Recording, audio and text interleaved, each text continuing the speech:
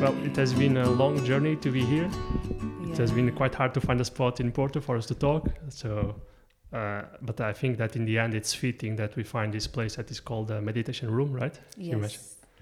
So I think it's a great place to talk about spirituality, to meditate in a way, as we plan to do. So I want to thank you, firstly, personally to you for all the effort you had in arranging with the owner from here, and also to Mana, is where we are, for giving us the space to have this conversation.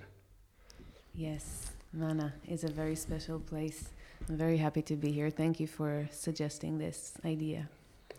I was going to say Mana is a restaurant, as a shop. I don't know what this is. I would call it a space. Maybe after we can ask Sarah and Elder, but it's a coffee place that has a space in the back. This patio, beautiful patio that is right here next to us. That we have yoga classes here. And besides eating and drinking and practicing yoga, of course, they have some products that they have for sale here. For example, all the books that are also mostly related to yoga and to lifestyle. And this is one of the reasons that I love this place, that it's not just a coffee place and yoga and that's it. It really focuses on the yoga as a wider concept than just moving your body and exercising. Yeah, that's one of the things that I've been noticing, that more and more these kind of spaces that are not pure restaurants and not pure yoga studios, they're kind of appearing and merging. And I think it's a very fascinating. And we met because I came here as a class, because we teach yoga here. And during the class, I was very impressed in your approach to yoga. Because one of the things that struck me was that it gave the impression that for you, yoga was not really a physical exercise, but the way you conducted the class, it made it look more like a journey. So I wanted to ask you, I was curious, how do you actually see yoga? Yeah, so yoga is so many things, and it also changed a lot for me. When I started doing yoga, I thought of it as something very specific, and now I think it's something completely different. And I also expect this idea that I have to keep changing with time. So when I started yoga, it was more about the physical aspect of it. I didn't even know that there are other aspects of it. I used to go to the gym because I thought that's what people are supposed to do. And then I didn't really see results, and I didn't really understand that concept. I was just going there. So then I started doing yoga at home, just following some YouTube videos, and I loved it. I think it took me about 2 years to understand the wider concept of yoga, but still something felt like this is what I'm supposed to be doing. So I started that, and then it was just a form of physical activity for me. But with time, I started understanding that if you spend enough time not necessarily alone, but it can be alone or in a class, just focusing on what's happening to you when you're moving, you can discover so many more sides of that yoga. So yoga is actually the meaning in Sanskrit, in the Indian language.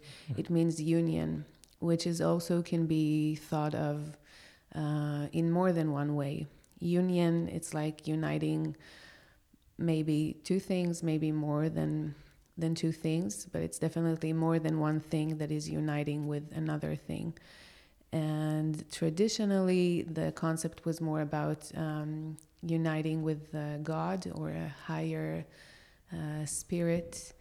And these days, now that we live in the modern world and we have different ways of perceiving ourselves and the world, then you can look at it differently. So I see it as a connection between me and myself, the self. So this is, for me, this is the union that is yoga.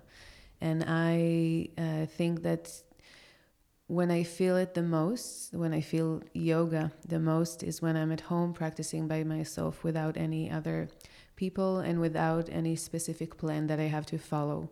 I just try to listen to my body, my mind, and my soul, and allow it to take me wherever I need to go that day. that time. That's so fascinating, and in a way, it's sad that in the modern world we lost this connection to the higher God. God, not in really in the literal sense, but God in the sense like in this abstract thing of something that transcends us. And well, I've been reading a lot about spirituality and religion, and I think there's a lot to go there. But that's another whole. What I found also amazing was that you said that it was a connection between you and yourself. And that's something I was also thinking in my mind as we were saying, that maybe it could be the connection between us, maybe your physical bodies and your physical minds. But when you say me and myself, who are those two parts exactly? Yeah. So this is a great question. And I think the answer is different for each one of us, because each one of us has their own way of seeing the world and their own way of defining things. So I consider myself to be not a different part of me, but a different side. So when I'm in my day-to-day lives, I have a certain me that needs to function in society, needs to be nice to other people, needs to bring money home because things cost money. And this is one me. And being different in certain situations doesn't mean that you're not you. It's just a different side of you. And the self, the searching of the self can take years. And I think that sometimes you can find it and then lose it again and then find it again, and it will be different already. But the self, I think that is something that is deeper than what we can use our mind to say that, okay, this is me. Like you can say many things about yourself. You can say that you can state your name, your age, where you're from, but there's more to you than this. One way I think I can relate is that from what you're mentioning, the me is more like the projected identity that you have, because identity is something that is socially constructed and you build your own identity in relationship to everyone else in society. That's why you said you have these different phases. In work you have certain identity, at home you have another identity, and that's normal, that's part. And I noticed that the self, maybe in my case, would be something like the idea I have of myself.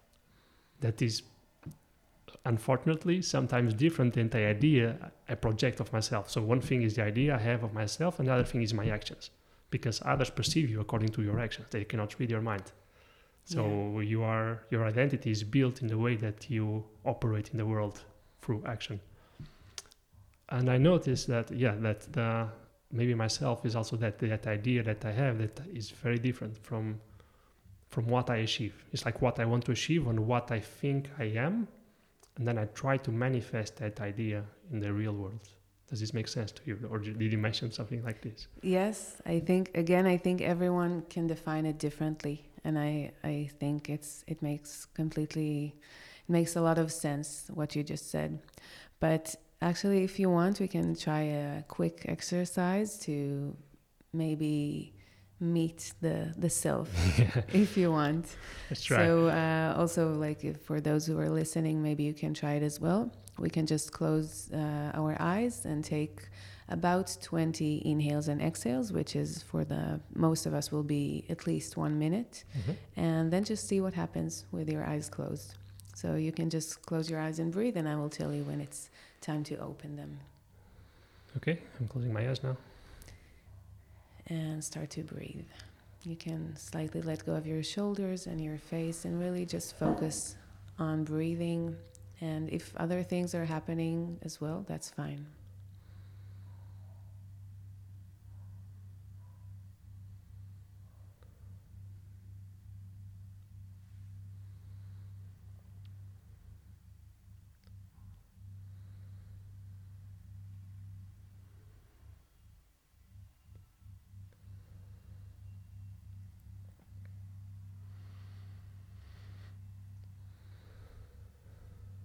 Keep your eyes closed, keep breathing just a little bit more.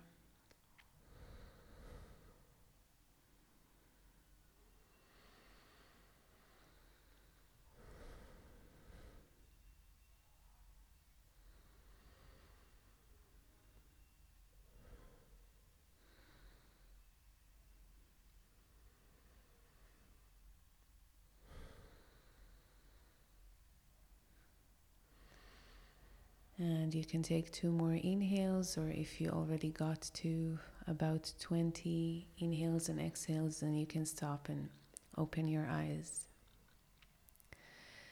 So this exercise we just tried, it's actually just one form of meditation. Meditation is just about being aware and trying to not let our mind to take us to other places. So maybe you can tell me how you experience this time of closing your eyes and just focusing on the breath.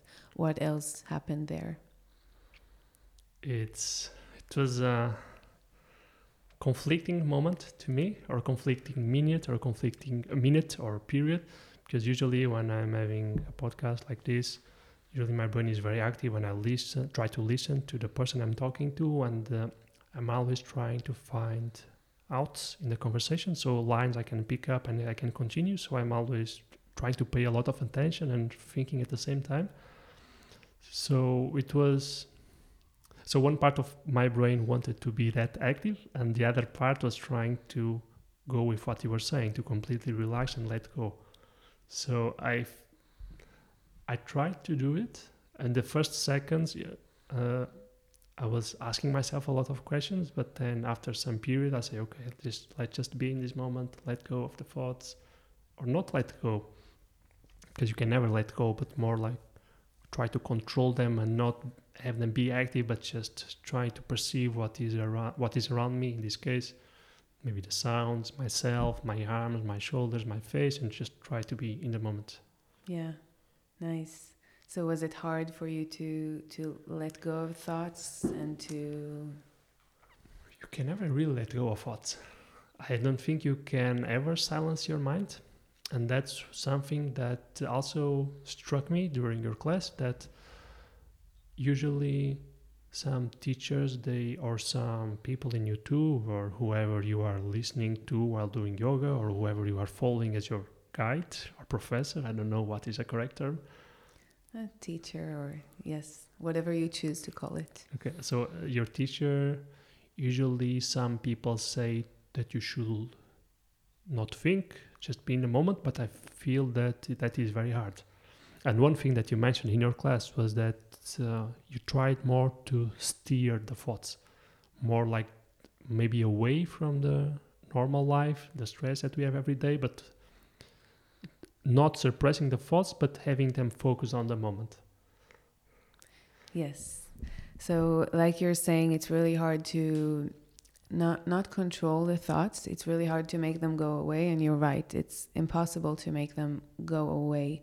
Like if you will sit down to meditate or choose another pose, maybe laying down for meditation, whatever you choose, you will notice that the thoughts will keep coming up. Even if you manage to stay quiet for 1 minute, after a while something will happen and your mind will send you more thoughts. Your body will send you signals or sensations, and that third part, which is inside of you, that some people call the soul, some others will call it their inner child. I like to call it the emotional side of us. Will also send us some signals.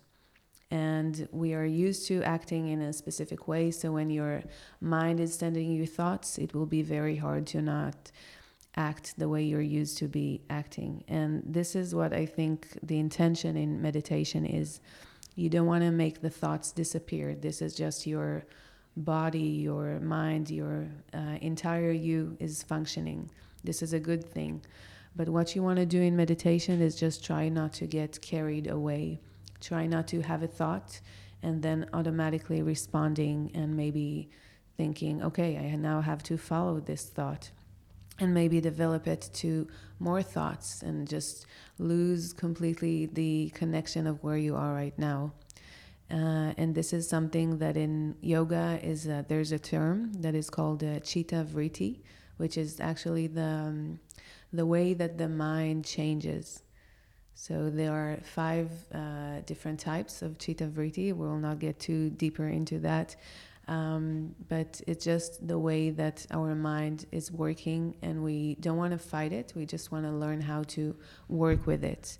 So the intention in yoga in general is just to be happier, be more calm. And it's not about trying to not be you or trying to stop the thoughts completely. It's just about learning how to deal with them better. Just like in life, you don't want to have only good moments. You will inevitably have also bad moments, but you just want to learn how to deal with those better. Because if you have a positive approach and you know yourself well enough, then you can go through anything and be more or less okay. Yes, for sure. That is really, really important because especially in our society today, we tend to see only the highlights of other people's lives. So we only see the positives. Social media does this. Television does this because you see the big actors, you see them on the screen, you see them giving the interviews after the movie is successful. So we see only the great things about them. But every single person has bad moments, and every single person deals with failure and insuccess and frustration. And it's exactly as you said. I think that one of the key parts of your character, one of the most important characteristics that you can develop in your character is just not to get too confident or too hyped when you achieve something, and not to be too disappointed when you fail at something. So try to find some emotional level in the between that is moderation. So, because also, and do not expect that everything will always go well, because it never always goes well, but at the same time, it never always goes bad. So, yeah, always, yeah, if you keep a positive mind, as you say, I think great things can come. But another thing that you mentioned, like you have this idea of steering the thoughts. One thing that was noticeable in your class, and I enjoyed a lot personally, was that even though as a teacher you were showing the positions to do, you didn't expect students to completely replicate what you're doing, and you made sure to emphasize verbally that it's okay to explore your own movements and go where your body takes you, more or less this idea. Is this related to this idea of flow of ideas where you want the students to go in their own path that is not necessarily your path? Yes. And it's nice to hear that this is something you liked, but at the same time some students might not like that. And this is just something to notice. Like if you like something or don't like something, it's just one more thing that you can learn about yourself. So yeah, I believe that we each have our own way of moving, we each have our own way of thinking, and we each perceive the world in a different way. And that's why sometimes if you don't agree with someone's opinion, it doesn't mean that you're not thinking the same. Maybe you're just defining it differently. And it's possible that even just one word that someone else used is not, you're just not feeling it, and then you will not agree with the whole thing. But yeah, I think that in a yoga class, we are built more or less the same as humans, but we all have different ways of moving. Just even if you look just at your arm, you can move it in ways that maybe someone else can't. So it's very important to remember that you don't have to be something specific. You don't have to move in a specific way. And generally also in yoga, there's no goal. There's no real goal besides being happy. Besides just learning yourself and learning how to function in a way that is the best for you. So yeah, when we're practicing in class, and I don't know, it's a headstand class, I don't expect everyone to do that pose the same way, just because you can never know what a person is going through on that day, or in which part of their process they are. Let's say they're someone like you that does calisthenics, maybe some things are easier for you, but you went through your process to get there. So if someone is missing some part of their journey, it's impossible to just jump to the next step. And also the journeys, the steps, the order of things, it doesn't have to be the same for everyone. Like I always like to tell my students that yoga is a wonderful way. I think it's a great practice that combines movement with breath and just noticing your mind a little bit and maybe your emotional side. But you can achieve the same goals by doing other things. You can, for example, go swimming or running, which is something that you also physically moving, and you also have to be very aware of your breath. And you can meditate or take some quiet time for yourself, some in another part of your day, and you can achieve all of those goals maybe from different things. You don't have to choose yoga. But I feel like personally, maybe I'm not completely objective, but I feel like it's you have a benefit if you're practicing that, just trying to combine all of those components together. For sure. As you were speaking, I was recalling, because I had also another conversation as part of the podcast with Nina Brio, that was from Yoga Maono. We were talking about Alentejo, and she's in Alentejo. She has her own big quinta, or it's called Casa Maono, where she has she has a farm, and she does yoga. And I was talking to her and about her experience and what yoga also meant to her. And one thing she said at some point, as I was talking about I think it was about awareness, because I was telling her how I did handstands. I felt like this awareness in my fingertips. She was something like, okay, that is important. That is your way to achieve that. I achieve that way through yoga, and you achieve that way through something else. And that made me realize that the exercise is just a means to an end. I don't know exactly what this end is. Maybe it's the connection of the me and myself, as you said. Maybe it's the connection of, not a connection, but maybe it's becoming happy, as you also said. But that was when I really started to see it as more than exercise only. And that's maybe something that you also noticed when you started doing yoga in the commercial gyms, that one way it's only exercise. For them, maybe it's only exercise, but there's also this mental state that you should achieve that you mentioned. And yes. I was not sure where I was going with this, because I have so many ideas and I got a bit lost in the process. Maybe I need to meditate to settle down. But one word you used was the physical body at some point during the class. And physical body seems a bit of a contrary idea, because every body is physical by definition. So is there any body that is not physical? Yes. So in yoga, actually, there's different ideas and concepts, but like I told you, there is sort of dividing the self, a person, into a few different parts. So you have your physical body, which is that just in this world. And if you believe in the concept of the soul, it doesn't matter if you're religious or not, then you would agree that the soul moves on without the physical body. So this is why you can look at in yoga, you have your physical body, you have your more of the mind, which is also connected to the physical. It's all connected, but you can sort of separate different parts in you to better understand yourself, and to have your awareness focusing on something specific, because it sometimes can be too hard to focus on a wide idea. Mm-hmm. It can be easier to just narrow it down to one thing. So yeah, the physical body, we all have our physical bodies, and they help us exist and help us get along in the world and do whatever we want.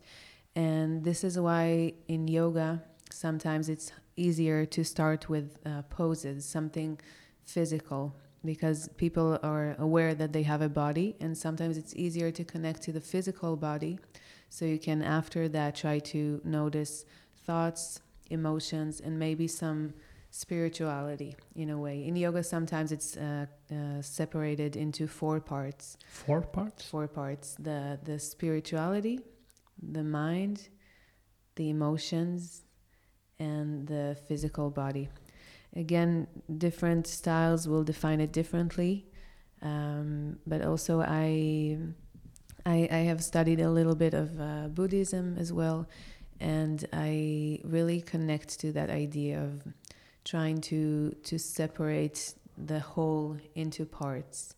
Because, sometimes you talk and we're not even thinking about that, but you say me, or you say myself, or you say I, and sometimes you say I listen to myself, or I am mad at myself. And it just brings me to think, what is the difference between me and myself? Mm-hmm. Why am I sometimes angry at myself? What is this self? So again, it's just a way of paying attention. And yoga is so much more than just the physical aspect, the asana. Asana is a pose in Sanskrit. And it can be easy to start with the physical part and then move on to other parts. So maybe you have heard before about the 8-limbed path. I have not. Which you have not. So if you practice yoga for a long time, maybe you have heard of it. It just gives you other aspects of yoga. So what we are all familiar with, the yoga, which is the poses in classes, this is just one part of it. In a style that is called Ashtanga, it actually means 8 parts of yoga. You have also the parts of the breath, breathing exercises, which is called pranayama. You have sort of 10 rules to live by, that you just to make sure that you're a good person and you're not harming others. So some things that you can find in many different cultures that are more or less the same. So you have to study yourself to be aware. You have to not steal, not harm others. And moving on, you have other parts that are the meditation. And eventually, if you asked about the end, what is the end? The last part of that path of those 8 topics is called samadhi in yoga, which is like nirvana or enlightenment or something, if whatever you want to call it, which is the end. But I believe there is no end. Like when you get there, it's just like another loop. You move on to the beginning or some parts in the middle. Again, you never have an end. And maybe that is a part of the journey that you're talking about. Because a journey never ends. A journey is a process. It's not the end goal.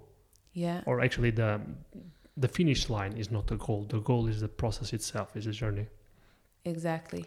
And also in yoga, the goal is not, you can say that the goal is samadhi, this enlightenment, because this is where you want to get to, but there's no goal. You just have to walk on this path. And it's very interesting because also I think sometimes students come to classes and they want to succeed in a headstand or being flexible enough, and this is something that also the traditional yoga doesn't see as the goal. It's called the fruit of the practice, and you should not practice to gain those fruits. You should not practice to gain flexibility or to succeed something so you can and a different time show it to your friends and family. The goal is just to put yourself in many different situations so you can observe yourself in each one of them. So you can observe yourself in a headstand. You can observe yourself seated down on the mat. You can observe yourself just before you're going to sleep. This is just another way of getting to know yourself, which is the goal, in my opinion. That is a great way to see it, and it's also so great because I think it's absolutely correct, and it's an archetype of behavior, how to conduct. It doesn't tell you what to do, it tells you how to conduct yourself in the world in the most abstract way possible, and then if you behave in that way, you get all these results. But if you chase the results themselves, then maybe you lose motivation quickly. And I see that, for example, if you make the abstraction, for example, be comfortable with being uncomfortable, which for some could be walk somewhere in the middle between chaos and order. Or if you think of the yin-yang symbol, you have the light that symbolizes the order, everything that is stable in your life, everything that is known in your life, your safe zone. And we have the dark part that can be seen as a chaos, which is the part that is unknown to you, where you don't feel, where there's misery for you and you don't know how to behave. And this is actually an idea I got from Jordan Peterson. He talks about this a lot. He's a very important philosopher, maybe one of the most important philosophers of our time, that he says that people should walk in the middle. So in the middle, so that you have one foot in your comfort zone and one foot in your unknown zone. Yeah. So you have the stability, but also the desire to explore. And if you do this, like, it doesn't tell you actually what to do, but as you say, it's more like if you behave in a certain manner in the world, then you will reap all the different fruits from your actions, from your attitude, from your adventure. Yeah. So it's like it sees life as an adventure, and maybe this is the topic where I wanted to get a while ago before I got lost in my train of thought, was that until I came to your class, if people do ask me, do you do yoga? I would say yes. I would say I don't do yoga formally in the sense that I put on a mat and I lay down and I meditate, but I would say, yeah, I do calisthenics, I exercise a lot, and during my sets, during my reps, in between, I stretch, so it's kind of like yoga. I would say it's the same result as yoga because it gives me the same flexibility and mobility. But after seeing your attitude and seeing your perspective, I'm starting to doubt this. I don't think it's correct anymore, because the experience I had in your class was just not the fruit. I came closer to the idea of the process. So for me, your class was more like a mystical journey, in a sense, because I really felt it was for the first time when it was very clear to me that this was not just physical exercise. This was a means to something else. Yes. I agree with you, but I think I would get to a different conclusion. I would think that what I'm thinking is that everything is yoga. Even just now, you can lift your arm up and then you can put it down. If you pay enough attention, this is yoga. I think the difference is that in a class, when someone else is deciding what you have to do, and it's not you at home, it's just sometimes easier to pay attention and to not focus on the goal. Because if it's you deciding, then it's hard to know, okay, where am I going?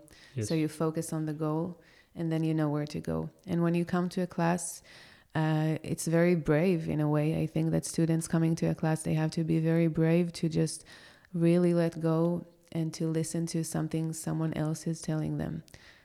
Which is not like, I don't take it for granted. Yeah, but there's no, again, there's no way to really define yoga because it can be so many different things.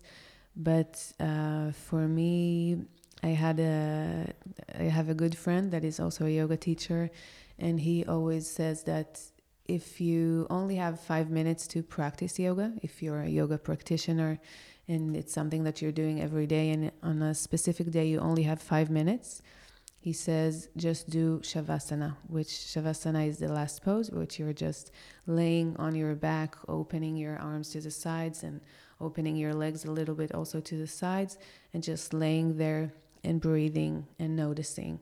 And this is the most important thing that he says, and I agree with him. Because it's just about the paying attention. It's not about working your shoulders or your knees. You're just paying attention to the entire self. To your body, mind. Your physical body, and then your mind somehow connects to that body. Yeah, this is something that is hard to define. Maybe you'll just need to practice it a bit more so you can understand it in your own language, in a way, not Portuguese. I mean, your own language of André.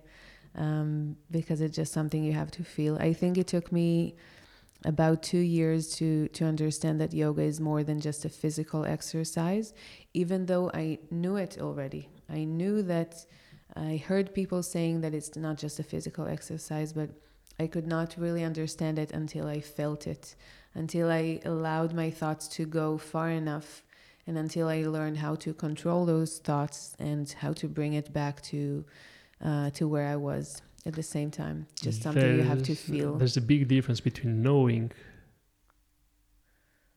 and actually two words in my mind, but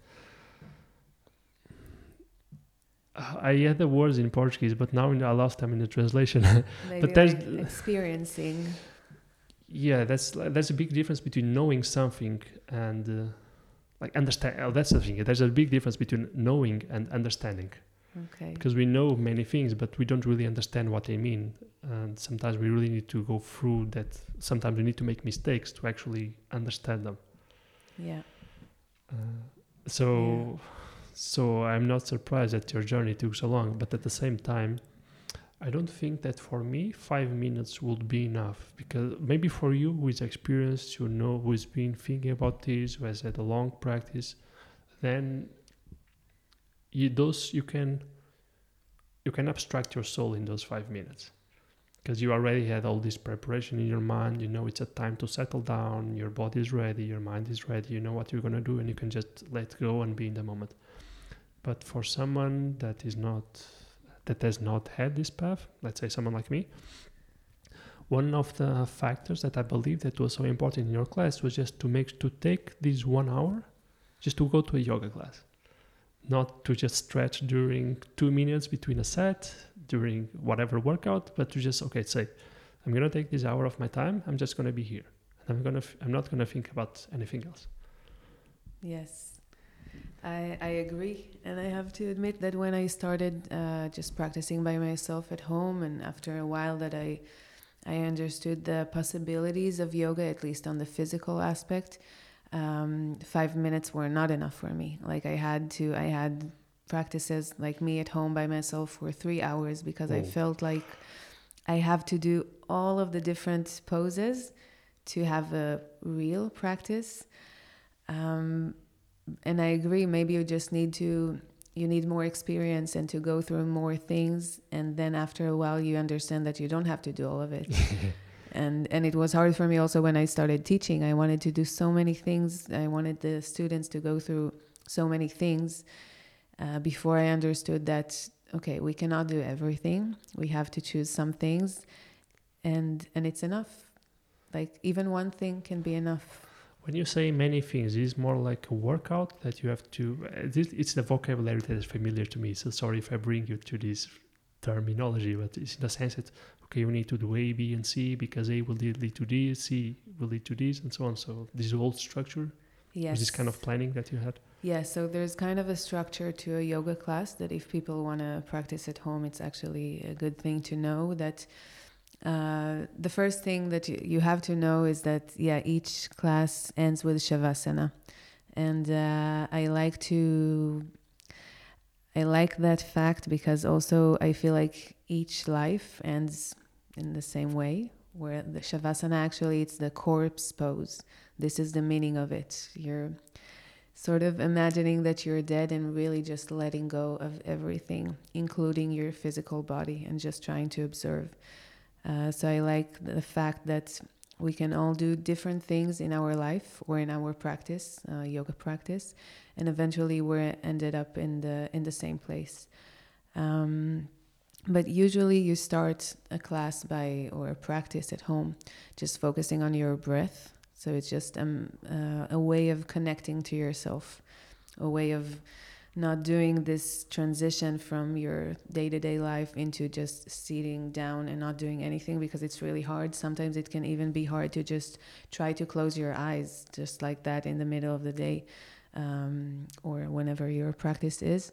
And then you focus on the breath, and then you start with sort of warming up, which is I don't really like to call it warming up, because it reminds me again of just like the gym or usual normal sports. I feel like it's a matter of connecting to your physical body. Just like imagining that you have a child and you take it to a day, like, I don't know, to travel somewhere. You're not just taking him or taking that child somewhere and just doing everything without telling him you want him to be aware, you want to be together with him on that thing.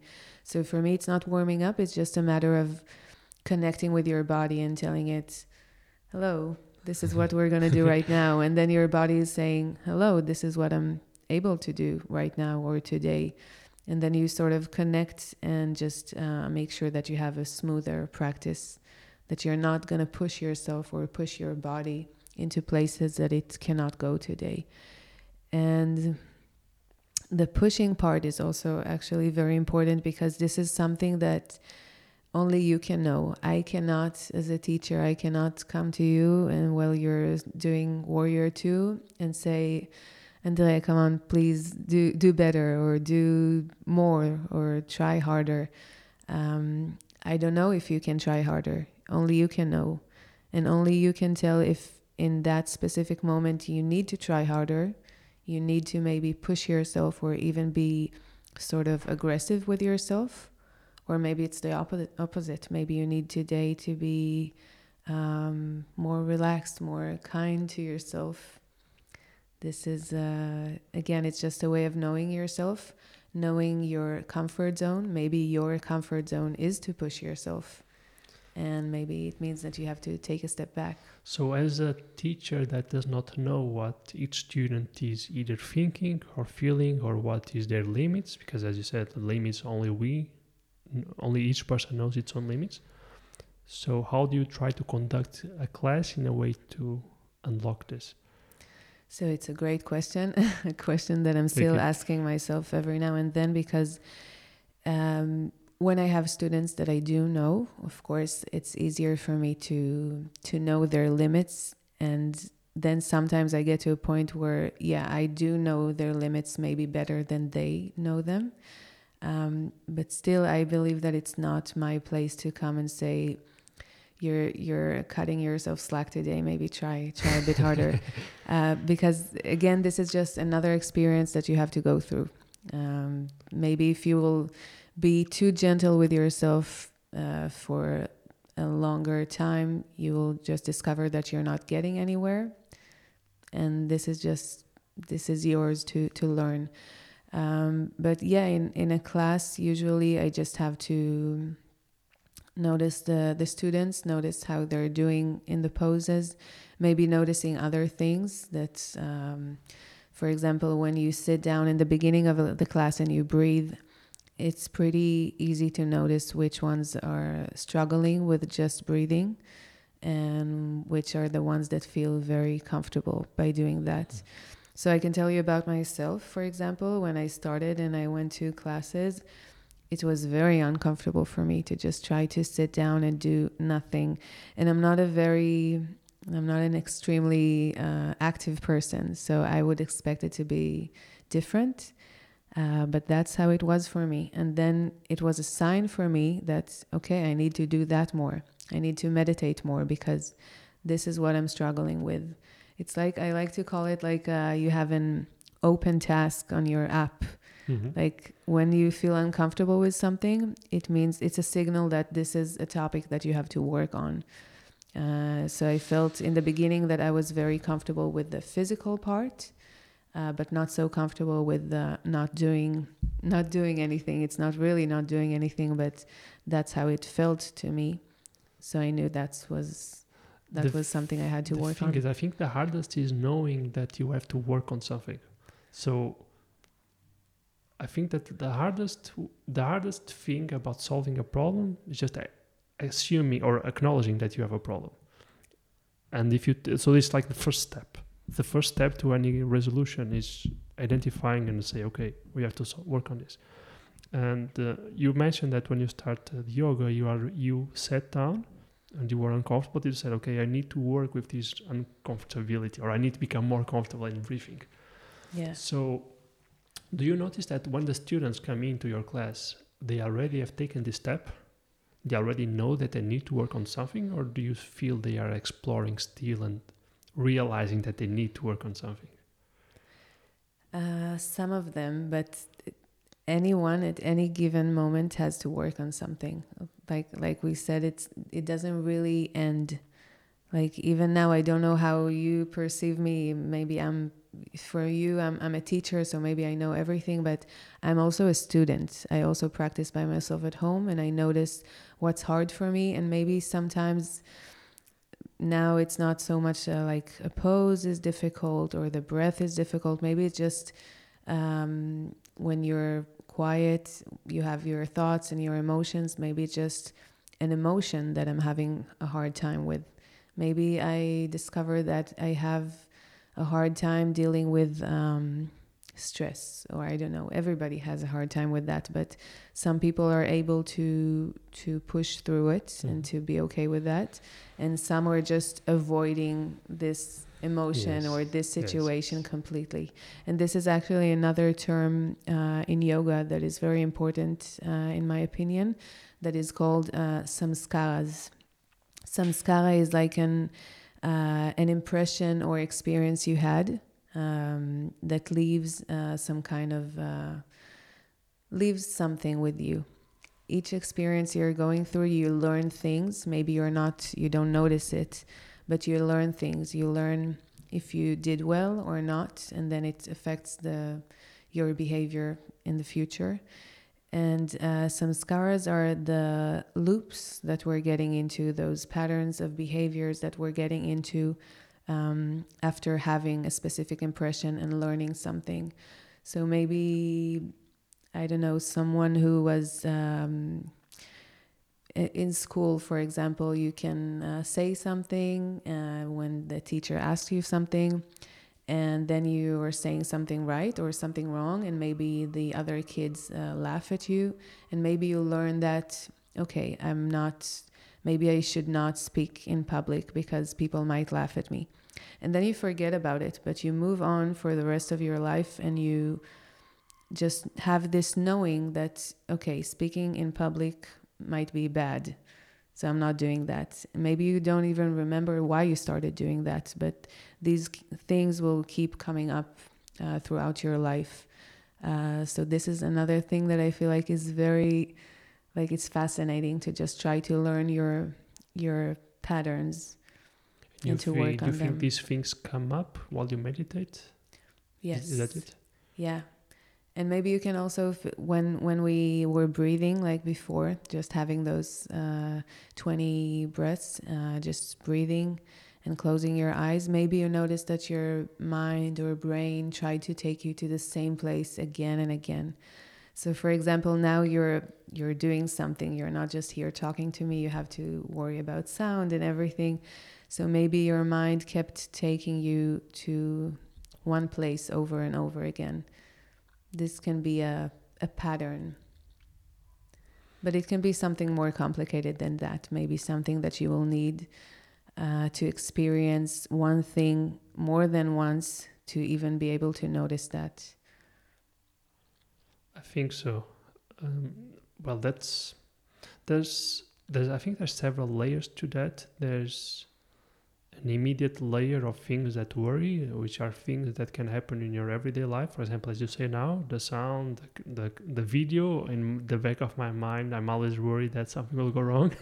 Yeah. Because it has gone wrong in the past for me. So I have that little bit of bad experience, or I'm trying to be aware of that or to minimize the error.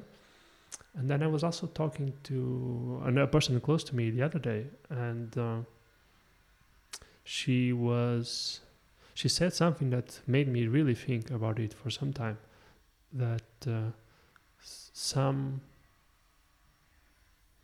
sometimes you have emotions that or sometimes people have emotions that are coming from unresolved trauma, and it's things we're not aware of. So the context was more or less like you're experiencing this because maybe you didn't think about it enough, because you had this happen in your past, and at the time you didn't really understand it, you didn't really process it, and because your mind did not make its peace with that situation, now it's still coming, and for example it's making you cry, even though that you're like, for example, crying and you don't know where the tears come from, but in the back of your mind, at the subconscious level, at the deep layer of your consciousness, it's still there. Yeah, it's something like that. Again, there are different ways of defining the same things, but I agree with you. I think this is something that sometimes we're aware of the trauma that is happening, and trauma doesn't have to be an injury or someone attacking you. It can be just a very uncomfortable situation where the class or just one kid is laughing at you. It can be something like that, or it doesn't even have to involve other people. You might have, like me, for example, I don't like to forget things. So before I leave the house, I just have this habit now that I'm aware of. I will just take like 5 minutes, which is too long, to just look around and make sure that I didn't forget anything. And I'm not really sure why it happened, but I guess that sometime during my life I have forgot some things, and then I went to work or something like that, and I didn't have those things, and I was just mad at myself for not having those things. It doesn't have to involve other people. It's just something that I learned, this is a place that I don't want to get to again. Those are scars. I also have some of these scars. For example, I've left house a few times without my key, or my key was inside the house. Yeah. And then you close the door and you have this feeling that you know that you fucked up and you're in a bad position. And I noticed that now, every single time before I leave my house, I stand at the door with one foot in the door before it closes. I touch my pocket to make sure I have the key. And then I say, okay, it's here. Even if I know that 20 seconds earlier, I put it in some backpack. I always have this reflex to, okay, let me make sure again, because I don't trust myself. I know I will forget something. Let's make sure everything is okay. And it's a behavior that, stays with us from this trauma, in a way. So exactly, that's that. It's just patterns, and it doesn't matter where they're coming from, but the important thing I feel is to just notice them, because it's just another way of you getting to know yourself. And if you know that you have this pattern after you have noticed it, which is, like you said, the first step, you can think about if you're benefiting from it or not. And if you're not benefiting from a certain habit that you have or something else, you can then after choose to maybe change it. You don't have to keep doing the same things if they're not good for you. And same thing goes to yoga. Sometimes, and it's really easy to practice at home and just keep doing the same things over and over again. But it's also good to try new things, just to test yourself in new situations. Not really testing with grades, just to test yourself to observe. Do you know Wim Hof? Yeah. How much do you know him? I don't know him personally, but I tried a lot of his breathing exercises, and I learned a lot about his what's behind his method. And again, this is what I told you. You can swim or run. You don't have to do yoga. But the meditation, I think that is important. And there are so many different meditations. There are meditations that you can call them proper meditations, which is just you sitting down with nothing in the background and just allowing yourself to get lost and find it yourself again and get lost and again and again. And there are meditations that you are like guided meditations when you listen to someone else. And a yoga class is a form of actually guided meditation because you're listening to someone else. But you can also have a walking meditation or a running meditation. So to me, Wim Hof, a lot of the components of his method is actually meditation. When you get into cold water and you feel those cold water and you feel that it's uncomfortable, you usually just want to escape physically or in your mind, and just staying in this uncomfortable situation is the real thing, I feel. Yes, it's one part of learning to be comfortable with being uncomfortable and just not seeking always be hot. I don't have much experience with the Wim Hof method, I must confess, because at least for me in Portugal, it's hard to come across like really cold water. Like really cold, like minus, or not minus, but below 10 degrees or something, or even negative. I had this experience in Finland, for example, where I remember last year, we spent a New Year's Eve in an ice lake. In a really nice cottage with a sauna by a lake, and the lake was entirely frozen. It was the end of December, and the Finnish people love sauna. I think sauna is even a Finnish word. and they have this habit of having very small houses with just a living room and a sauna, and they're just right next to the lake. So you can actually leave the house, walk in the frozen lake, and then they make holes on it. They put some candles around the hole, and you imagine the scene at night with some candles around the hole. And you just go and you go right inside the frozen water. The water is frozen on the top layer, and of course, and it's very cold below. And myself, before I would do this, you're like, oh, you're crazy, you're going to this freezing water, you're not going to stand there for any time. But when I did it, it's such a wonderful experience. As you say, you go and you feel this water in your shoulders, and there's this instinct to kick you, like, run away, get out of here, what are you doing?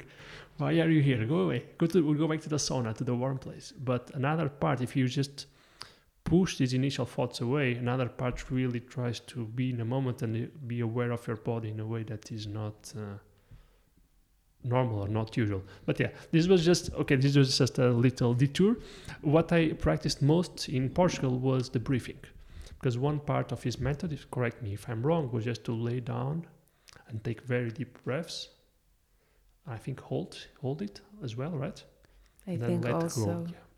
And I did it for some minutes. One sensation I got was that it's like your mind starts to leave your body, and you feel a tingling in your limbs, in your fingers, and you have a very weird sensation in your body. And that's very meditative, because it really changes the way you think, it changes the way you perceive your body. And I noticed this in your class as well. It was the second time I had this, maybe because of the breathing, maybe because of the long pause. I think that also one important factor was, as you mentioned, the guidance of a teacher, having someone that can guide you where you have to go, and you don't have to actively think, so you can more easily let go and just have this voice come through your ears and tell you. And by the way, you have a really nice voice, a very soothing voice. So it's wonderful to listen to you. And maybe also, I think also the music played a part, because you put a really nice music, really soft, but it was very in the atmosphere. And music has this effect to induce altered states of consciousness as well. So maybe all the factors together, but yeah, I just wanted to say, like, I felt really this tingling, and you feel your body in a different ways, and you can really let go of certain things and try to meditate to deeper levels. Yeah, I would say. Yeah, breathing is a great way of doing that, and yeah, most classes, like I told you, start with just noticing your breath, because usually when you just go to work or walk down the street, you don't really notice your breath. You're doing it naturally. And when you notice your breath, then you can work with it. So usually you'll hear teachers in the beginning of a class saying that connect to your breath, and whenever you feel unsafe or like something is wrong or just need a moment, you can always reconnect with your breath to go back to that zero state, to just sort of start again and feeling safe, and then going and doing the rest of the things. But yeah, lots of different like cultures and methods focus on the breath, just because it's something that is it's right here. It's hard to ignore. If you start to notice, it's really hard. It gets hard to ignore. And about music, actually, I just wanted to mention that there's a book. It's actually in Hebrew. I'm from Israel, so I read it in Hebrew, and it was written by a yoga teacher that she talks about many different situations in yoga, in the practice. And actually, she mentions that the music is just an interaction. A distraction, and she prefers to not have classes with music. And I love to have music in my classes, just because I feel like it helps you get to sort of where you should be, even though you shouldn't be anywhere, but it helps you get in the right mood. but I agree that it's a distraction. And when I practice by myself, I usually practice without music. It doesn't mean that it's a bad thing. Just I feel like after a while you want to challenge yourself more and more and more just to, again, experience yourself in different situations. So music maybe can be a shortcut for you, that after a while you don't need it anymore. You can get there naturally. Yeah, I don't agree with music being a distraction, because music is really powerful at levels that are not consciously aware to us. There's a reason why Greek plays the classical works. They had music. Nowadays you only have the text, for example, of these classical works like Oedipus, and we are missing the music. And the fact is that the plays are not the same with the music or without the music, because the meaning is different. That's the important thing. Like the music carries us to perceive the world in a different way. It's a shortcut, exactly as you mentioned. Yeah. So a shortcut is not a distraction, because maybe you can take the long route to go to the same destination, or maybe you cannot reach the destination without that shortcut. So it's not really a shortcut, but maybe a different path. I'm not sure. Exactly. I feel like it doesn't mean that I'm right, but I agree with you. I feel like it's maybe it's in class, maybe it's a shortcut to get everyone to the same level of, okay, we're starting the practice. But in real life, it's just another experience. So if you have music when you practice yoga, or if you don't have music, it's just two different experiences. And you can benefit from each one of them. You can benefit from the one with the music and the one without the music, just because you're going through a different thing. And anyway, even if you will try to replicate exactly the same movements, the same music, the same space, the same time of day, it will still be something different every time. You're a different you accumulate more experiences, you have different thoughts and different ideas every moment. Actually, maybe after this conversation, I hope you will have some new thoughts. So it's different every time. Yeah, we're in a constant transformation, and even interaction, just talking to someone, changes us. It changes our brain, changes what we think, hopefully, if you're open enough to let yourself change, which is not always obvious. But yeah, that's an expected step. You mentioned that you're from Israel, and which I knew, of course, already, but I was wondering about that, because the idea I have, at least about Middle Eastern countries, that they are very spiritual. I would normally use the word religious here, but in my small worldview, I used to connotate religion with monotheistic religions. So Catholicism, Judaism, and so on. And I would say, educated myself more and started to open my perspective that religion is much broader and much older than these monotheistic religions. And that part of the world where you are from is where many of our religious ideas come from. And religious in a very broad sense, more like in the spiritual sense, like our connection with something higher. One God, many gods, doesn't matter, like a connection to the transcendent, something that is higher than us. And I was wondering since that that part of the world is so spiritual, and since yoga, or at least from your perspective, that yoga tries to connect the self to this transcendent, to this journey, to the mystical somewhere that is beyond or ahead of us, I was wondering, like, how much did your origins influence the way you think about yoga specifically? I think it's inevitable that each one of us are from birth. Actually, things are affecting us, and so I do believe that I might have been spiritual also if I grew up in other countries, but yeah, it of course it has a direct connection to the fact that I'm from Israel, and I think that most of my life, just because I grew up in such a religious country, not in a religious place at all, like I was not religious at all. I think I was always a bit afraid or trying to step back from the word spirituality just because I thought it was the same. And I never considered myself a spiritual person, and I didn't want to be a spiritual person.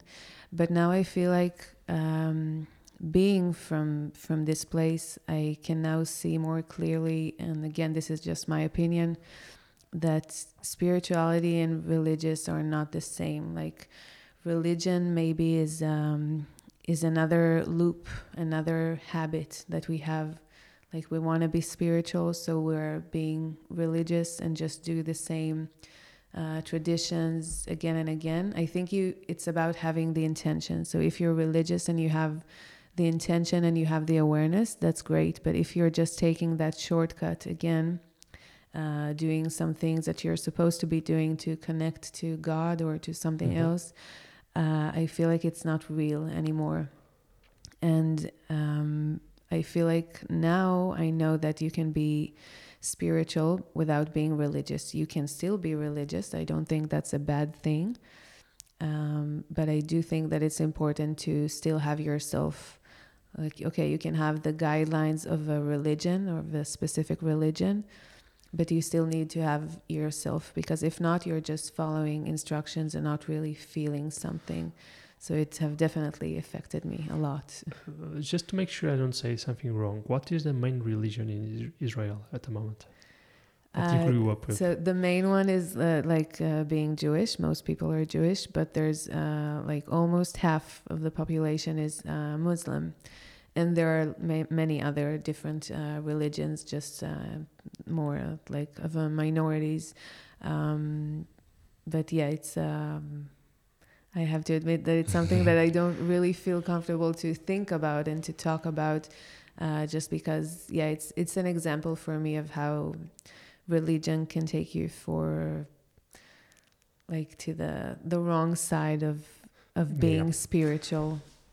For sure, and it's very hard to have this conversation as two modern people, like two people that were born in around the 2000s, because for maybe 2000 years we have been told that to be religious is to believe in these monotheistic religions, and that's actually not true. That's not true. That's not what the human experience has been. And one of the great discoveries that I had in recent years has been the expansion of the scope of religion to much, much older. Because before these monotheistic religions, humans were always spiritual, and people were always religious. This is something that is as old as we have a conscience, and as old as even before our species.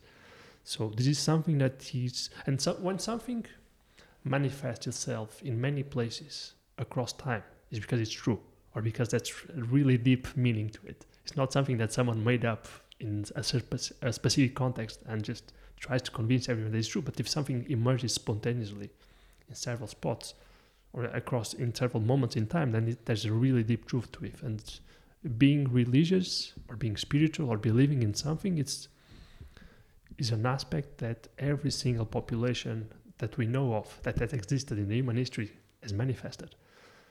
And I was saying it's hard for us to have this conversation because my instinct until recently is the same instinct as yours. Like you say, religion, I don't want to go there, I don't want to believe, because what we have been told is that to connect to this transcendent, let's call it God, you have to do these rituals. In Catholicism, you go to the church, you have this very specific structure of mass, and you pray, and now you say this, and now you say this, and then you walk and you take this thing in your mouth, and that's supposed to be the body of Christ. So you have these very specific rituals. But the truth is that before this, Christianism, Judaism, the spiritual experience was much looser. That's still the leftover of that is still in Nordic cultures. For instance, in Finnish spirituality, they still have a big connection to nature, and they try to see this transcendent, these gods in the several little things of nature, in the little elves in the forest. Yeah. And but the main thing is that before the ban of, I'm going to mention the Catholic Church because I don't know so well about what Islamic cultures did, the Jewish did, but it's probably the same. Like before this ban on drugs, the human religion was deeply connected to the use of psychedelics, and psychedelics were another shortcut to release the soul from the body and to make us connect to something higher than us. So it was the main message that I got from the shamanistic cultures, from the shamanistic religions of the past, from South America, from North America, also from Africa and from Asia, which is basically to say from everywhere around the world that we know of. Every single continent had these sort of experiences that were ways to transcend consciousness and really to connect to something. The important was not the ritual. The ritual was just a means to something. It was a journey. It was a journey that each person had, and it was individual, and it was very, very impactful because, for example, the old Greeks, the ancient Greeks, they had these journey still. They still had access to psychedelics because it was the 4th century before Christ, and there was in their society at their time some politicians. They had a ritual that the most educated people in ancient Greece, they would go to this specific place once a year and they will have a mystical experience there. They will talk to an oracle, they will take some substances, maybe play some music, and they will have a religious experience. It's in the true sense like a religious, spiritual experience. I don't know how to distinguish the two words. I know you said that spirituality was above religion, but I don't know how to distinguish. No, it's just a matter of how you define it. Yeah. So let's say they had this experience, and at some point in time, and they do this since forever, because no one knows where it comes from. They were just doing this, and at some point in time, someone said, "Let's tear this place down. This place is no longer necessary." And the reaction was so strong, and some authors really said that if you take this down, you take like the good of humanity away. Because they knew that it was just not an empty ritual. And the part of the empty ritual that you are opposed and that I wanted to express, and it has been a long detour and a long speak from my part, has been the religions of the last 2,000 years, these monotheistic religions, they were built upon these more spiritual religions, but they took, for example, the psychedelic part of the potion, of the Eucharist in the Christian ritual, let's say. They took the psychedelic part, they took actually the part that would connect us to higher, and they just kept the ritual without any meaning itself, just a theoretical meaning, but it was not actually meaning that something, it was just a meaning, it was just words, but it was not actually something that you act and that you feel. So maybe that's where the emptiness comes from. And that's why it was hard for us to, as modern people, to have this conversation, because we have these rituals, but you are actually disconnected from the state or the journey that these rituals were supposed to induce. Yes. Sorry, it's a matter. I spoke too no, much. Thank you. It was actually really interesting, and I have to admit I'm not an expert of most of those things. I don't know a lot about that. And like I told you, I was trying to move away from religion for most of my life, just because, I don't know why I had this idea that it was something bad. These days, I don't think that. I think that you can be religious, you can follow a specific religion and be very happy and have a really good life and also do good for others. It's just a matter of how you're doing that. And this is why I feel like you can be spiritual with or without religion. I feel like when I practice yoga and I feel a connection to myself, I feel the spiritual side of me. So I don't know, maybe some people will say that a connection to yourself is not a real connection or not a real spiritual connection, but again, I think it's about how you feel. And you were mentioning psychedelics a little bit before, and again, I'm not an expert, but I think that it's another shortcut. It doesn't mean that it's bad. Maybe this is it's a part of your path, but I feel like we can get anywhere we want with those substances or without. Maybe it will be harder, maybe it will be longer without, but it's just a matter of awareness. The shortcut is exactly the right word, because this again, this is a topic that might be difficult to talk about because different people have different perceptions, and nowadays psychedelics have been equated with drugs, and drugs have been equated with party drugs, like something you take, have some fun, and then after the day you're someone new, and that's be seen as bad. But the way I mentioned psychedelics was more in the ritualistic sense. So something you take in a specific setting, for example, with some music, with a shaman also, or with a spiritual guide, something that is very controlled and there's actually a meaning to it. And that, as you said, like it's really a shortcut to induce something in your consciousness so that you learn something that you didn't know before. Yes. So just to clarify what I mean by psychedelics is in this perspective. Oh, I completely agree. And again, I don't think it's a bad thing. It depends on who you are and what you need at that moment that you're experiencing. But yeah, the ritual is, it depends on where you take it to. It can be spiritual or not. You can just do it to get it over with. And some people might look at me that I practice yoga almost every day, and I take out my mat and I put it on the floor, and then maybe I take a few breaths, and then I have a ritual. So maybe some people would look at that and think I'm religious, and it's not true. Not true. Yeah, it might be true. So there is some for truth them. to it. Each one of us has their own truth. So maybe to you, if you would look at that and say, oh, it's like religion, being religious, that's true. But I think it's about the intention.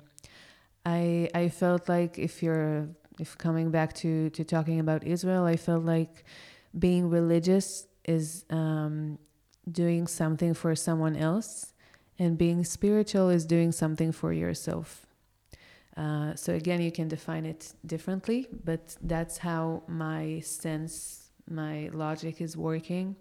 And that's what makes me feel good. Like if I'm doing something without understanding it and I'm doing it for someone else, I will not benefit from that. But if I'm doing something because it feels right for me, then I will benefit from that. And that makes it right for me. What could be doing something for the others that is not for yourself? What would fall under that category? Well, it depends if you're asking me or asking yoga. No, I'm asking you. Of course, I'm talking to you. So in yoga, there are, like I told you, besides practicing the asanas, which are the poses, there are other aspects. So you have those 10 rules, maybe more, but officially you have those 10 rules of 5 of them are how to behave with others, how to behave in society, and 5 of them are referring to how you should behave with yourself. So one of those things of how you should behave with yourself is one principle that is called Svadhyaya. Actually, we will have a workshop here soon about that, which is self-study. Like I told you, if you study yourself and you know yourself better, then it will just make everything easier for you and for others. Because if you know yourself better, you will be happier and you will inflict less sadness or negative things on others. And for example, one of the things that you're supposed to do for others is non-violence. So like in many cultures, you should try to not hurt other people, not to steal their belongings or not to steal their time. I'm not very good with time, as I told you, before that podcast. And yeah, that was interesting for me, actually, that concept that being late in yogic eyes is stealing someone else's time. And I think that was the real change for me, that I stopped being late so much. Now I'm just late some of the time. Well, I think Portuguese people really need to hear this because we start things very late, and yeah, I really think more people should have that perspective that when they're being late, they're making someone wait, and that time is not coming back ever. Yeah. So I'm surprised you became more like that in Portugal, because I should have the opposite influence, which is making. Yeah, it has nothing to do with Portugal. It was just my own process of understanding that. And then after a while, when I was practicing yoga, I started to have more interest in the philosophy and the history. So I studied things more. And then I discovered that. And yeah, it was just something that I thought, wow, this is, it's actually stealing. I didn't think about that before. But going back to your question, I think... Personally, I believe, and it might sound a bit bad, I don't think you should focus on what you should do for other people. I think each one of us should focus on ourselves, trying to be as happy as possible, and that will be the thing that will benefit others as well. Yeah, as you said, is again, a person I admire a lot is Jordan Peterson. I don't know if you know him. What's the name? Jordan Peterson. Okay. If you don't know, but I was thinking, and I think he thinks very well, and he's thought a lot about psychology and how to bring out the best version of yourself and to manifest it into the world. And one of the conclusions he reached was that before you try to change others, or before you try to make the world a better place at a big scale, you should start at the smallest scale possible. And the smallest scale is individuality. So we have to do the best for ourselves, to fix our life first, to make sure that everything we're doing or to make sure that we're not doing something that will hurt us or will harm us. There's also an idea that you express. So yeah, that whatever we are doing is something that will lead to a better life for us.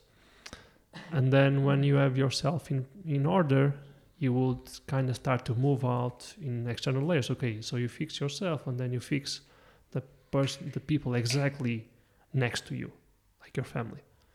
So you try to be the best you can to your family, and then if everything is good with your family, if all the relationships are repaired, you try to be a bit better to the community in which you are inserted, and you go through all these layers before you try, for instance, to become a prime minister, and you don't know who the hell you are and what you want for life. So if you don't know who you are and what you want, and how can you expect to manifest that to a big scale, like a national scale? Nice. Yeah, just came to me. I like this idea.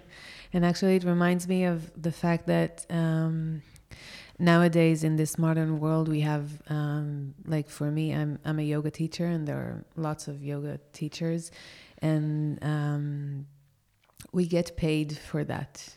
Like we go to a class, we get paid for that. The students pay money to participate in class. But traditionally, before in India or other countries in that area, a yoga teacher or a guru or whatever it is, they would not get paid. They would have a community, and each one of those yoga teachers would serve their community just to help them with whatever they can. And they will not get paid. They will just get taken care of by their communities. So maybe some people would bring them food, some others would help them fix some things around the house, or if they had a home. So yeah, it's a different concept, and it's very, very interesting. Community. It's the same. Well, I think the idea is the same. Like you give something in your time, but you give your time in a valuable way, and then you are given something back in return. Yeah. And we do that. The modern equivalent is you give your time and your experience, and you get money back. Yeah. But at the end, it's the same thing. You get something back, like love from the people around you. Yeah, I don't see it as a bad thing. I think all of us should be doing things that we're good at and that we're enjoying. And yeah, of course, there should be something in return. I don't see it as a No, bad but thing. it's a beautiful way to put it. Like you do something for the community, and the community creates conditions for you to thrive and continue doing what you're doing. Yeah, That's a the really community. beautiful way to put it. Yeah, the community is supporting you back for Yeah. supporting them.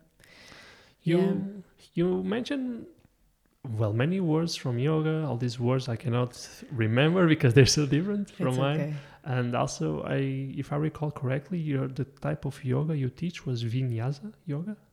Yes. So, what is it exactly, and how many types of yoga are there? Wow.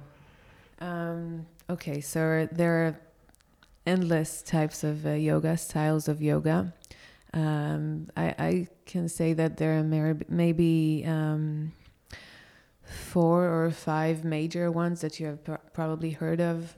There is Ashtanga yoga, which is a series of practices that you go through, and it's basically more or less the same thing every practice. You have Hatha yoga, which is originally actually the only form of yoga that was physical, is Hatha. This is the physical, the asanas. But today you have so many others, like things I have never heard of as a teacher also, because again, you can take it to wherever you want. And my style of yoga is Vinyasa. This is what I studied, but it's not always what I teach. Because again, I think it depends on the student and on the time, maybe what you should be doing.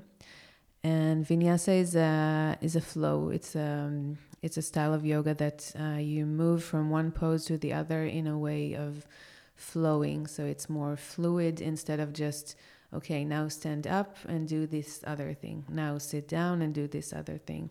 So there's more of a flow that some people connect to that, some people don't. And Vinyasa is also the style, but it's also that movement that maybe you remember from class, that it's a combination of like 4 poses that you move from a plank to half of like push-up position. And then you open your chest up to what's called upward facing dog. And then you go back to downward facing dog. Downward facing dog is that pose that looks like a pyramid, more or less. But again, it's not so important, because I really believe that you have endless types of yoga, endless styles, because each one of us needs a different practice. So you can take some different components from yoga, some breathing exercises, some poses, and you can make Andre yoga at home. You can choose whatever you want to do. And the style is just, again, to try different experiences so you can observe yourself in different situations. That's how I feel. But maybe if you'll ask an Ashtanga teacher or someone from India, they would say that, no, this is the one real style of yoga. And it brings me back to that time before I went to India once. I plan to get there again. But before I went there, I had a teacher. I was in this course about yoga, traditional yoga, and about the history of India. And before I went to India, I asked my teacher, I told her, if I want to find the real, like the most ancient form of yoga, like the real yoga, where should I go in India? And then she told me, and it was pretty, like, I was a bit sad about that in the beginning. She said, you cannot find it. Like you, Kim, from Israel, right now, you cannot find it. Why? The real yogis, the real yoga teachers are, like I told you, they don't get paid for that. Some of them are staying in the mountains, sleeping in caves, and are not really connected to society, and they are definitely don't speak English, and you will not be able to communicate with them. And also they will not just want to teach you one class, they will want to take you to a journey. So it's impossible for me to actually get to a real yoga teacher and learn real yoga. Also because yoga have changed so much. Now it's something like more modern, more that is related to the physical body. But in the beginning, the physical aspect was a very tiny portion of what yoga is.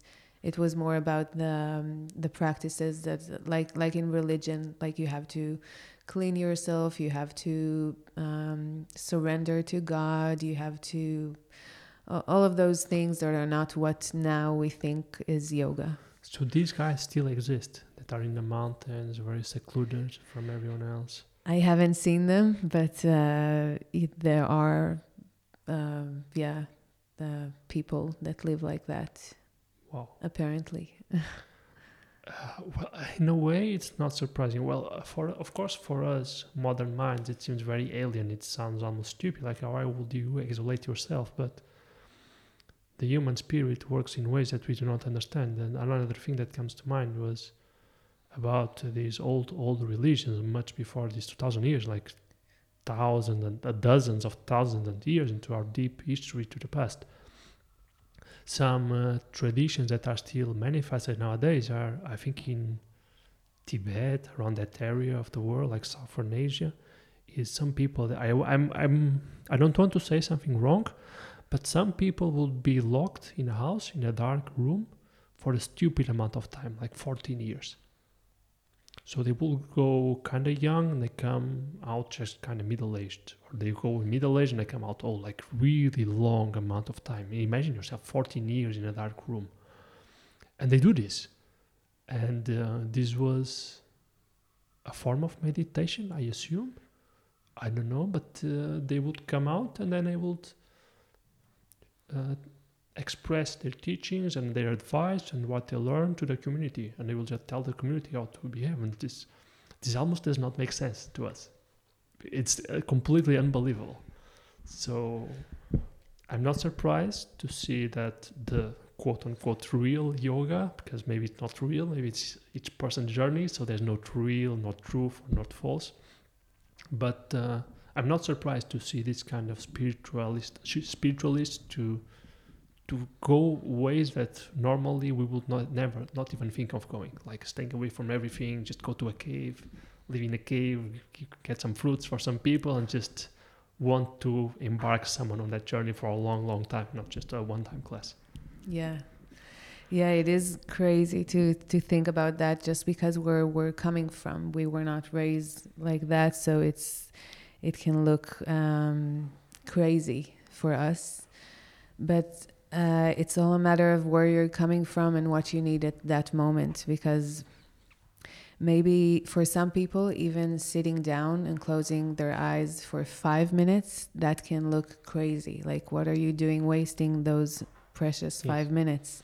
It all depends on who you are and what you've been through up to this moment. So I don't know, I cannot understand that, but I can understand that maybe some other people can need that. This is what they need right now.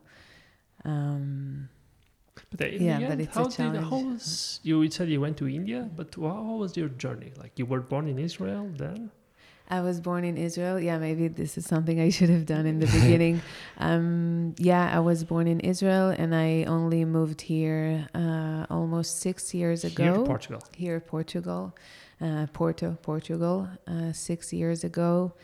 And it was, for me, I was looking for something else. I guess I needed that part of my journey to be completely different. I needed to step out of my comfort zone. I needed to try something new, and that's just what I needed. It doesn't mean that someone like me in Israel that didn't move here is making a mistake. This is just their own way. And for me, it was really good, and I love Portugal, and it gave me a lot more free time to focus on yoga and actually focus on myself, which sounds kind of weird, to focus on yourself. Like, before, when I told you that I sometimes had 3 hours practice, it sounds like you focus on yourself for 3 hours. That's not very productive and not very good, and maybe a little bit narcissistic, but I truly believe that each one of us has to do that. And it's not just that. For you, it can be 5 minutes, and for me, it can be 3 hours. But we all have to respect where we're coming from, not just the name of the state, but what we have experienced in the beginning of our lives, and just try to find a balance.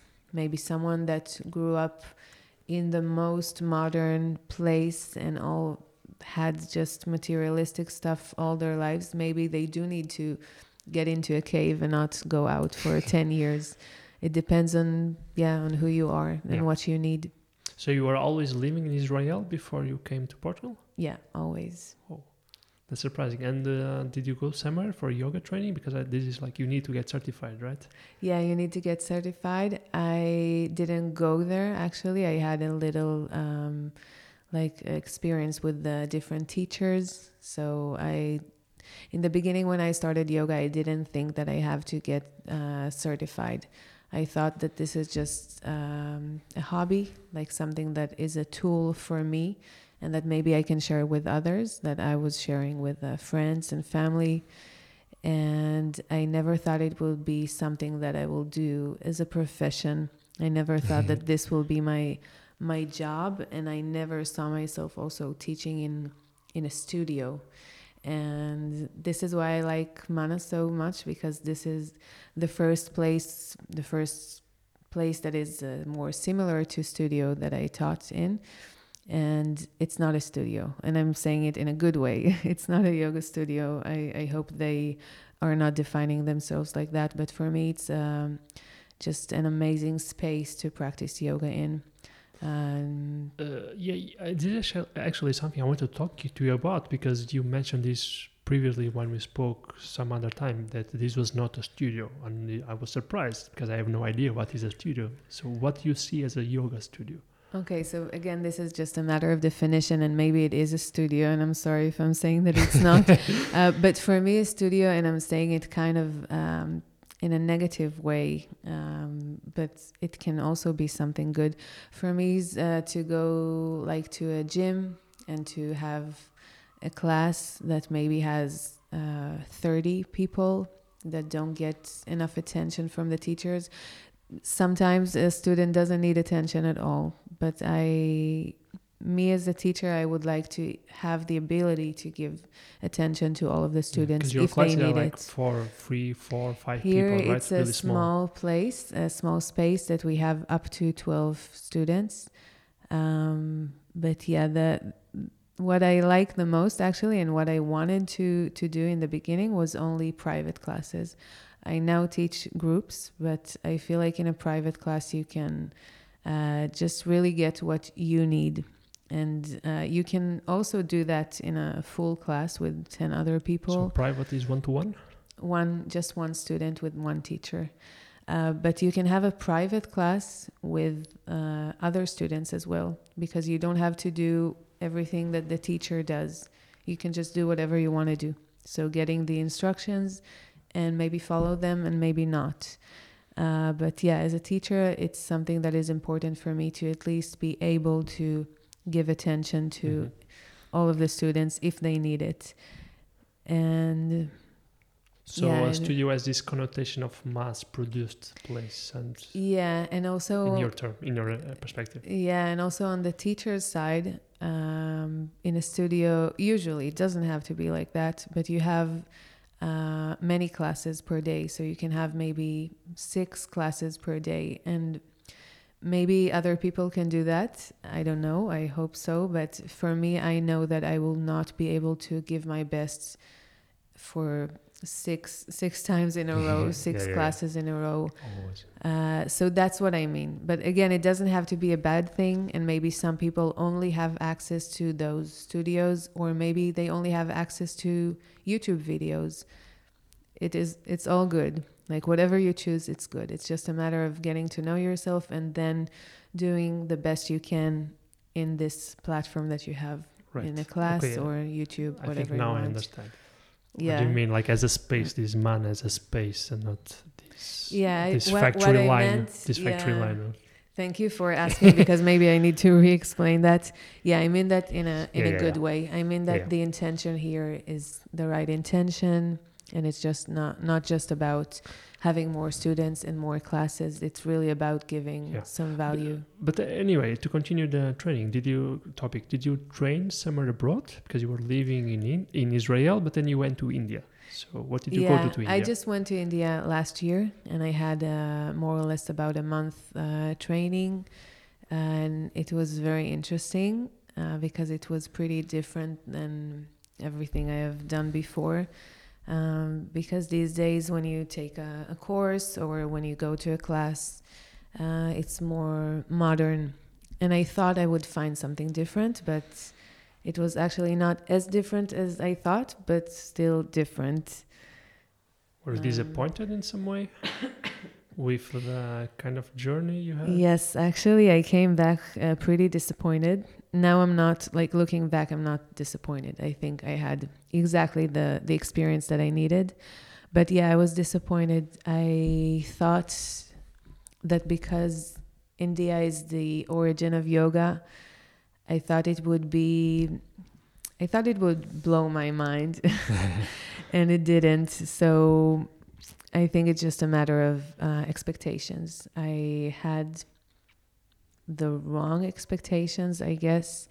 But it doesn't matter, because if you go through an experience and you are willing to be open enough to maybe re-experience it in your mind, then you can study whatever you need to learn. So I studied that. I learned that my expectations were not real, like not something that I can find in this world. But I also learned that I focused on the wrong thing. Like, I should have focused on just experiencing that, whatever it is, and not expecting that I would have more advanced poses over there, or like learn philosophy that I never heard of before, because eventually it's all the same. Like, if you choose to be, like we talked before, if you choose to be Christian or Jewish or whatever it is, we all have those sets of principles, and we all have to go through a journey. And I feel like lots of the things that we're going through are, at the end of the day, it's the same. Maybe it looks different, but... Maybe one of your problems was that you didn't take 10 years of your life to go to some mountain and just live there and connect. Which is something that I would love to do. I don't know if I would benefit from that, because it's all about, you choose something and on the other side there's something that you didn't choose. So just about choosing something. Yeah. I would love to continue the conversation with you, but we're kind of running out of time because we have not short, but I don't want to use adjective, but we have an allocated time that Mana very kindly gave to us. Before we begin, I just wanted to condensate, maybe you could condensate, like, for people that are listening that are maybe starting yoga, or maybe people that are starting their journey to become yoga teachers, what, based on all your experience, all your reflections, all your learning, could be the advice you would give to them? That's a great question. So many advices I can give, but at the end of the day, what I also, before coming here, the message I wanted to send is that yoga is many things. You can look at it from different perspectives and choose different aspects of yoga. But I think if you just decide to do it, if you have started it and you don't have something else that is really good for you, so you can just do it and decide to stick with it, even if some things doesn't feel very like they make sense, because you can always change the practice a little bit. If you tried Ashtanga and you don't like it, you can try something else. And I'm placing aside the fact that if you don't like it, maybe it's a sign that you should do it. But yes.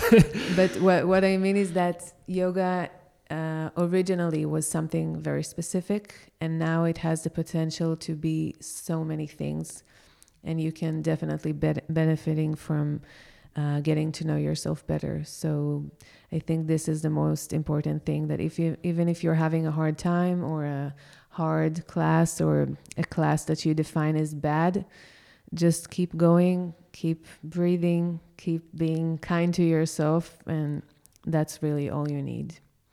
That's wonderful. Thank you so much for your time, for your efforts. And I really appreciate it. I don't see also this conversation like as the end, because a bit earlier you asked me, how do I see you if as a teacher? But I think in the end, I try to see other people as just human beings who are on their own path, exploring themselves, exploring them and themselves to recover that distinction. But just, I think in the end, we're all clueless about how to behave in life and how to conduct in life, and we're all desperately trying to find a way that makes a little sense, that not everything is chaotic and is suffering. So we try to make our best, and I see you as someone who's been in this long journey and who's probably meditated more than average about how to best conduct yourself in the world. So I see also this kind of conversation as a stepping stone into that journey of trying to understand things a bit better and trying to not compare, but to engage with others in a way to expand your scope and to expand your perspective, so to be open to as many ideas as possible. So I hope that we continue to talk about in the future and continue to share experience. I just wanted to really appreciate being here and being in the moment, as you say many times, and for also doing something that you were not comfortable with doing, because I believe this is your first podcast. So yes. So also congratulations to you for doing something that is not obvious to you and something that is new. You're also very brave, and thank you very much. Thank you very much. And again, thank you for saying that last thing you said, because you're right. It is just, everything I said here is just my opinion, and maybe if we'll do the same conversation in a year from now, I will think other things completely. So yeah, just take what you feel like taking from that. Yeah. And thank you very much for the opportunity. It was a great honor. Thank you very much, and bye-bye, everyone. Thank you.